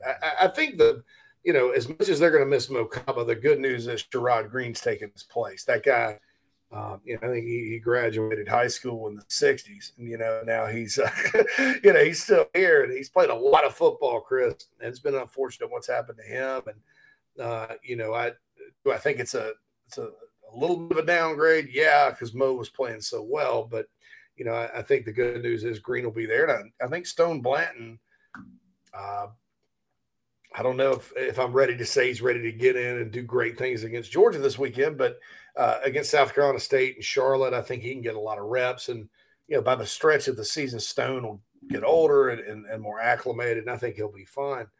On edge, they were kind of thin there anyway. Gilbert Edmond, obviously, is a guy, when we talked about him on the show today, that, the old staff got right at the end. He was a linebacker. They flipped him from South Florida. When he's been in, I think he's played well. Terrell Dawkins played some late. Somebody pointed out to me. I guess I just missed it. And he was back in the backfield a couple times. And my folks at NC State and, staff at Florida State that recruited him out of the portal. They loved him. They thought he was really good. So I don't know what happened as far – maybe he's adjusting to Carolina's system or what. But don't count him out. I think we were all thinking he would be in the top 4 heading into the season. I think Edmond just outplayed him in the preseason. So, Terrell Dawkins is going to have to step up. So, are these bad injuries? Yes, simply because I don't know there's anybody higher on Kaba and Strong than me and some others, but I don't know that it's a death sentence where it would, like a few years back, 2009, if Steven Garcia had gotten hurt and Reed McCullum had to take the rest of the snaps. Right. I don't know that season goes all that well. Right. Yeah, I want to ask you this, JC, on the flip side, because I feel like all week I've been talking about, well, how do we attack Georgia on the defensive side? How do you see Georgia attacking South Carolina? Because you look at the Gamecocks. I mean, again, I know it's 1 week. It's just one game, and it's a different matchup because KJ Jefferson's just such a unique athlete. But, they were able to run it when they wanted. KJ Jefferson went 18 of 21 for 165. Ball was never really in harm's way. I don't want to be overly pessimistic in the sense of I just don't know. It almost feels like Georgia can just pick and choose what they want to do. It's up to them. You know what I mean? How do you see, Stetson Bennett, for example, I know it's the gambling side of things, but his prop play over under passing yards is 294.5. And to me, that feels so insane. But it's is Georgia just that good? I mean, are they going to be? Yeah, I think it's crazy. But it's are they just that good? Are they going to be able to expose South Carolina secondary? What are you expecting from the Dogs, I guess, offensively? Do you think it's going to be that ground and pound, or are they going to let Stetson Bennett go for his 3rd straight 300-yard or more game? I think anytime you play on the road and you're the favorite, a heavy favorite, you don't want to get too cute right away. But I do think you want to deliver a knockout blow. It's almost like a Tyson fight, back in the day where he would, sit there, punch, dance, block, blah, blah, blah. Then all of a sudden out of nowhere, boom. And Mark Richt's good Georgia teams used to do this. They'd line up, run you to death. Once they got to about the 3rd first down around the 40, you could count on play action over the top for the dagger, right? Yeah. Now, is it going to look like that? Are they going to get in the eye and do that and then play action over the top? I don't know. I don't know exactly how it looks schematically, but I kind of expect them to come out and try to establish the run against the Gamecocks. And but I also think they will be quick to adjust. They're not going to be stubborn. I mean, they'll be quick to adjust if the Gamecocks are doing things like loading the box, daring them to throw, that kind of thing. They have no problem throwing it. And they have no problem changing the play at the line. I mean, this is not a rock-throwing contest style Georgia offense like we've seen over the years. This is a pretty dynamic, modern system that fits what Georgia does and what their personnel is annually. So I think what they'll do is come out, try to get the run going, but if Carolina sells out to do it, then they're going to try to make Carolina pay and put points on the board. Now, offensively, JC, again, the challenge exists there. Georgia defense that has not allowed a touchdown all season long. You had some encouraging signs, I thought, in the passing game last week. Antoine Wells blows up for his big game. Like you mentioned, I loved them going down the field to Amarian Brown. I agree with you. That's exactly how they should be using him and utilize his speed. I still am of the belief that Josh Vann is at some point going to come into form and be himself. Jaheim Bell's got to be a factor this week. I think, too, and we talked to your show earlier, to come in this week and think that, well, this is the week we're going to figure it out, running the football. And I know they had success in pockets against Arkansas, to be fair. But all in all, again, I don't know that it's realistic to expect that all of a sudden the running game's going to click and it's going to look like the 2010 Gamecocks out there with Marcus Lattimore. Just talk about what you're expecting to see, especially like you mentioned, JC, even if it is a smoke screen and it's chum in the water, as you mentioned. It'll be very interesting to see what the offense looks like after the comments that Marcus Satterfield made this week. Yeah, no doubt. I think if you're Georgia, you're coming into this game, you're looking at the Arkansas tape, you're looking at the Georgia State tape, you're probably like, shoot, we can get pressure with 3. And when you can get pressure with 3, it's a long, long day for an opposing offense, considering how well Will Muschamp and Kirby Smart and those guys disguise their coverages. That's going to be a big challenge for Spencer Rattler. So I think I think there'll be a little bit of a chess match, and early on, I think Georgia's going to go out there and think, all right, we can get pressure with 3 here. If they decide to throw, especially on early downs, we'll kind of dare them to run a little bit. And in that case, you got to take it. I thought against Arkansas, one of the big issues I had with the offense was that there was a light box a lot of times. And kind of since Carolina ran all these RPOs when McClendon was here and Jake Bentley was the quarterback or whatever, you kind of get used to seeing it. I mean, what the deal is, quarterback counts the box. If it's below this number, they run it. If it's above this number, they throw it. And South Carolina had, the opportunity from Arkansas to do this, but Barry Odom was very, very good about, selectively blitzing and things like that. And they did get pressure with 3. Georgia probably feels like they can get pressure with 3 or 4. And if they can do that, I think that's what they'll do. I don't think Muschamp and Kirby and those guys, they're not exotic blitzers and overly send the house kind of guys. They sort of do it selectively, like Nick Saban and those guys, and count on their personnel. So, I don't see them like loading up and sending 7 after Rattler, because that's a gamble. Because Rattler could obviously hurt you. And I think South Carolina's perimeter players like Wells and Brooks and Van and those guys, Bell, hopefully, I think they can hurt you downfield too. And I think they know that. So that's going to be the first thing I expect out of Georgia's defense is like how vanilla can we play this and still get after them, be aggressive and shut them down, especially in the passing game. And then their run defense is just all about fits and blocking and, all that good stuff. So I think that's going to be a mono challenge for the Gamecocks offense trying to run against those guys. I'll say this too, that defense does have holes. That whole system, the Muschamp, Kirby, Saban system, it's complex. It's very assignment oriented. They'll bust from time to time. If you can get time to throw it, they'll bust from time to time if you have a good run play on when they're thinking pass. So scheme wise, it's not this impenetrable force kind of thing. It's their talent that makes it work. And then a lot of times their experience, because they're guys, I mean, I think they have a walk-on starting at safety still. It's because he knows the system. I mean, it's not the easiest thing to learn for a defender. So, Oregon obviously, I don't think realized that, but if Carolina can, there could be some opportunities. Yeah. And I think too, JC, you bring up the point of Oregon, and everybody went in that game talking about Bo Nix. And I mean, the game is much bigger than one player, but I think if anything, what I see, and I'm not going to sit here and act like I watched the entire Georgia-Oregon game, but Gamecocks need good quarterback play on Saturday. I mean, this is a huge opportunity, in my opinion, for Spencer Rattler, beyond just his Gamecocks career, but for the future and showing NFL scouts the type of player that he is. It's a big game for 7, and on a national spotlight, going up against the number 1 team in the country. Again, I think it's a big time opportunity for him to showcase his skill sets, and I think it would go a long way. If he's able to play well, keep South Carolina in the game, maybe people start to look at Rattler and say, there's the guy we saw at Oklahoma in 2020. Yeah, definitely. And I think, quarterbacks like Rattler have had some success against Georgia.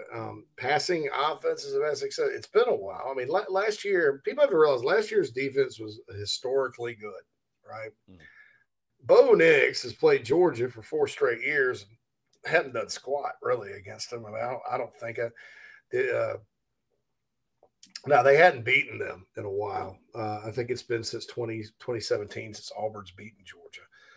So Bo hadn't done anything and probably didn't scare him. They probably knew exactly how to play him. But the teams that have given them trouble, you sort of think about it. It was Alabama in the championship game last year in the SEC with Bryce Young going vertical, hitting those receivers, running RPOs, that kind of thing. They sort of threw over all that pressure, right? You know, I remember Mississippi State in 2020 going to Athens, and I think they lost by a touchdown, 31-24 against that defense. And then Florida in the cocktail party in 2020 lit them up in the first half. I mean, they had 38, I think, in the second quarter. Finished with 44. Georgia made adjustments, but still, I mean, that's Dan Mullen and Kyle Trask and Kyle Pitts and all those guys, the Kyles, if you will. All those teams go vertical down the field. So I think even with all the talk about establishing the run and all that, I think the reason you want to run the ball, and you can do it sneakily if you want, is that you don't want to go three and out and gas your defense, right? Because if you gas your defense against Georgia, they're going to beat the tar out of you. You know, you need to stay on the field.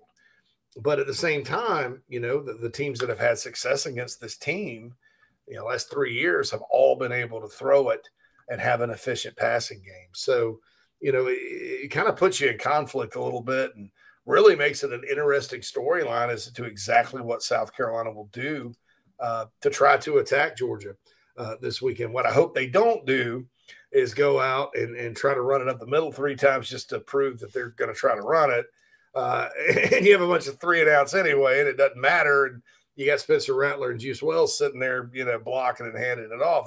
I think the key phrase or the key term for Marcus Satterfield and those guys this weekend would be balance. If you could find a way to achieve balance, I think you could move the ball on them and stay in the game.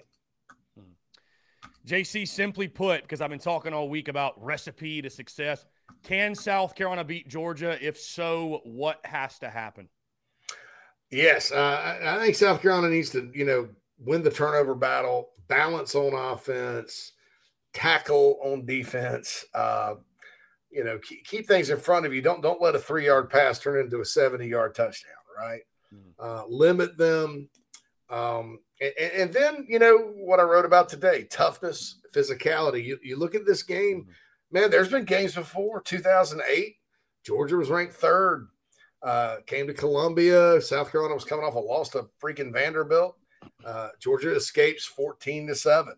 You know, we talk about 2019. When South Carolina in this game, in this series, matches Georgia's physicality and toughness, number one, it's a bloodbath. It's a war. You know, it's an SEC. It's what SEC football is all about.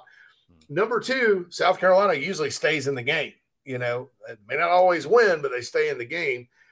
You know, and I was even thinking between your show and mine about those high-scoring games, you know, shoot, like, you know, you think about that 45-42 game, all the defensive touchdowns Carolina scored, and then Marcus Lattimore in that game. Man, 29 carries, 197 yards. Steven Garcia played with guts and toughness that whole day, including making a pass on 4th and 1 that I think everybody was nervous. A little crossing pattern he hit. I mean, that's that toughness. You know, that you know, you have to match Georgia's physicality and Georgia's toughness. You know, if you're South Carolina in this series, and when you do, good things tend to happen. You may not always win, but good things tend to happen. So that final key is my big key. But man, you come out there and you're one-dimensional on offense, and you're sloppy and missing tackles, even though you're in position, and letting Bowers go free and not getting to Bennett, not blocking and turning it over, and they're not. I mean, it's over. I mean, there's no way you can defeat a team like that playing a very sloppy football game. So South Carolina's got to play its best game and hope that at least as far as this year is concerned, or the last 17 games is concerned, Georgia does not. Yeah, and I think getting off to a quick start, like you mentioned, I mean, the Gamecocks, you know, fell down 21-3 to Arkansas, and give the Hogs credit, but when you fall down like that to good teams, they're just going to put you away. I mean, it's just, you know, and I was talking a little bit earlier, you know, do not, if you're Georgia, don't let South Carolina, you know, get to the fourth quarter in a 1-score game or a 10-point game and just let them think, you know, they have a chance. Because if you do, we're crazy enough to believe we can win. You know what I mean? Oh, yeah, so, yeah. That's what, you know, and Willie B will be shaking. I mean, all of a sudden from there, it's like all bets are off. All that talk all week don't matter. Your ranking, we're just going to give you hell for 15 minutes and see what happens. So, and I would say this, JC, kind of in closing, on the recruiting side, and even if you do not beat Georgia, and this isn't about taking moral victories, you know, listen, we're fans, we're folks that don't have any control in the outcome, so we can see it for what it is. You can take a lot of positives out of this football game, even in a loss, just showing progress on the field and giving Georgia a fight and maybe starting to establish that identity and seeing some guys step up on defense and seeing some guys, win their one-on-one matchups and sort of rise to the occasion, seeing their true potential come out. And that's obviously going to, help this fan base, help this program, but also help you on the recruiting side because you got some really big dudes in the building on Saturday. It's headlined by Nicholas Harbor. But just talk about that, the impact of it, because I think a lot of fans, they wonder how much impact do wins and losses and overall record have on recruiting a guy like Nick Harbor. I don't think a ton, but obviously, JC, we both agree, the more progress you can show and the better off and being on that positive trajectory, it's only going to help your program on the recruiting front. Absolutely. And recruits aren't fans. Half of them, they're not sitting in the game, standing up, and most of them aren't standing up cheering on third down and stuff, unless it's like a really good game and stuff. They don't live and die with every play. They're evaluating the atmosphere of the stadium, the coaches, the girls that are there. The parents are wondering about academics, especially, official visits, which Harbor's on. And so, the best thing the fans can do about recruiting, and look, you can't ask people to stay in their seat if you're getting blown out. It's 90 degrees, right? But the best thing the fans can do is create a great atmosphere. And look, they're down on the field pregame. They're either in a box or eating or something during the game. They have a ticket section, of course, but it's not always about like the action on the field. The pregame is going to be very important. If you want to make an impression on Nick Harbor, and that's kind of what's been a little bit tough for both staffs. The former staff and this staff, really since 2016, is the Gamecocks just for whatever reason were not getting those crowds like they had against Georgia State, and then of course the pandemic hit or whatever, it got even worse. But now, Gamecock Nation seems to be back and engaged. It's the second straight sellout. I think that's the best thing that could happen. Now, there's going to be about 12,000 Georgia fans there. Don't get me wrong, but there always is. But having that big time atmosphere, having everybody go crazy with Sandstorm, having the players see 2001. Sending the message as a complete organization from top to bottom that, hey, this place cares about big time football. Yeah, if they lose, they may have lost the number one team in the country today, but what the selling point there is, we need folks like you to where next time number one comes in here, they go down, or we go into another stadium and get this type of atmosphere because we're ranked number one. That's the message you have to send. I'd be a lot more worried about it had the crowd been a little light, and maybe this was game 8 and everybody was dooming and glooming. But I think they'll be fine. I think they'll definitely be fine recruiting wise this weekend. Yeah. JC Sherbert of Inside the Gamecocks, the Big Spur, of course. We can check out all their work. JC, it's always a pleasure chat with you, my friend. I appreciate you doing this. Thank you for having me on your show. I apologize for the technical difficulties. I don't know. It's sometimes technology again just has a mind of its own, but we make it rock either way. So exactly. Again, your hair looks fantastic. I saw some comments, people saying, "Where's JC's hair?" In case they missed it, you obviously said that once we lost, it was X-nay with the hair, and there it goes. So, there it goes. I think the buzz cut looks good on you.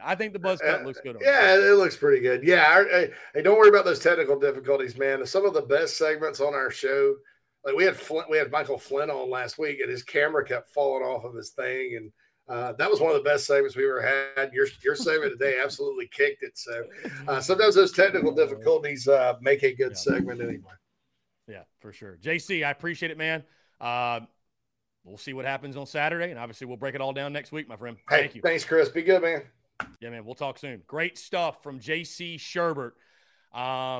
Yeah, really, really good stuff. Always enjoy chatting with JC every single Thursday. I appreciate him, his love and support of the show, him having me on his airwaves. And again, that's JC Sherbert of Inside the Gamecocks, thebigspur.com. You guys obviously familiar with JC, his work, what he does. 5 minutes to go here on this Thursday, September the 15th, 2022. Guys, of course, the Daily Crow will be live tomorrow, noon to 2. Podcast will drop tomorrow with full keys to the game, key matchups, predictions, storylines, all that good stuff. Our normal Friday show where I'll break down the game in its entirety. So, really, really excited. Either way, it's to hell with Georgia. Going to be very interesting to see what takes place and how the Gamecocks attack this game. And yeah, like JC said, I would echo his sentiment. Fans ask all the time, how can they help the program? And obviously, there's never been more of an opportunity than there is now for fans to help the program with NIL. We're seeing great things that are happening from fans giving to places like the Garnet Trust or Carolina Rise or, what Jeff O'Hara with Cox by 90 is doing with his CB90 house. And, we're seeing many, many, many other fans. We've been able to partner up with athletes and do NIL and put money back in their pockets and create unique merchandise and value for you guys as well. But if you want to help out, Nick Harbor going to be in town. You want to help with recruiting? Pack Willie B. Show up, be early, be loud, stay to the end of the game, create one hell of an environment. No matter what the final score is, that's going to go a long way. And a kid like that, showing him, like, we love our football. We're going to support no matter what. We're here. We're relentless. We're Gamecocks. It's what we do. So, and let them know that, this is the type of environment you will play in on a week in, week out basis. Again, it was announced earlier, a sellout. Gamecock Nation, kudos to you. Kudos to Gamecock Nation, showing up, showing out. Obviously number one team in the country. 24.5-point favorite. Let's check on that real quick, by the way. Let's see if that line has moved. I don't think it has, but I have not checked it today. How about there's no college game tonight, huh? You got Florida State, Louisville tomorrow night. That's an interesting game. Get this, though. How about this? Georgia, 24.5-point favorite. The over-under has since jumped, right? I told you guys yesterday to take the under 52. That total has now shifted to 55. And I wonder how much of that is because maybe folks in the know on the inside know that the Gamecocks are going to be down a couple more key defenders. Because I think obviously if you have guys like Cam Smith doesn't play, Boogie Huntley doesn't play, it's just going to get tougher and tougher and tougher defensively. So, again, guys, we're going to continue to have hope and dreams and optimism and break down this game. And, I'll give a very realistic prediction. Heck, I already gave it on Michael Bratton's show today. You guys will hear it in full detail on the show tomorrow. But, you need Georgia to have an off day. That's just bottom line. You need Georgia to have an off day. Listen, nobody in their right mind came in a year two of Shane Beamer thinking, well, if we're not competing with Georgia and beating them this year, then Shane Beamer's just not on track. He's not the guy. Nobody thought that. Nobody thought that, right? With the guys Georgia's recruited, they've been recruiting at an elite level. Like, what you're doing right now in the 23 class, guys, you need to do that for the next, 5 years in a row. That's the key to success. Really, truly. And in the meantime, make bowl games. Make bowl games, go to the postseason, win a few bowl games here and there, right? South Carolina, it's still a big deal to win a bowl game at USC. It's a very, very big deal.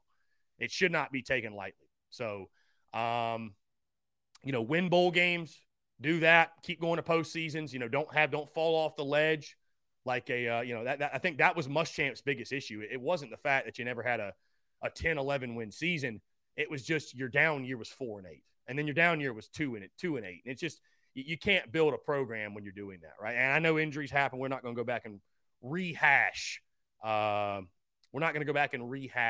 Muschamp era, but it's a tough task because Georgia just outmanned you at every position. But crazier things have happened. Look at 2019. That was unexpected. The spread was also 24.5. So maybe lightning can strike twice, and the Gamecocks can put on a show. Again, I think a lot of positive can be taken away. You're going to hear the whole, moral victories crowd, but realistically, looking at this game, the advantages Georgia has, you lose this game, in my opinion, by 14 or less, I think you're leaving this ball game with a lot of positives. I think you are, and I don't care if people don't like that. Whatever, you know what I mean? You're like, I picked 35-17 in the preseason. Heck, I'd probably take that prediction at this point. I don't think that'd be all that bad. Show some life offensively. If Georgia just beats you, they beat you. You can tip your cap, but make it a competitive ball game. Falling down 21-3 and being down 28-3 at half. it's just going to be tough. How you win and lose, right? Year 2. That's what it comes down to. Guys, we've hit 2 o'clock. Appreciate you all tuning in. Thank you all so much for the continued love and support as we keep rocking, counting down the seconds. 46 hours away until toe meets leather at Williams-Brice Stadium. Guys, stay tuned to all the content bleeding out the eyeballs. TDC back tomorrow. Podcast drops tomorrow. Y'all stay tuned. Appreciate you all tuning in. Have a great rest of your Thursday, and we will talk to you all tomorrow.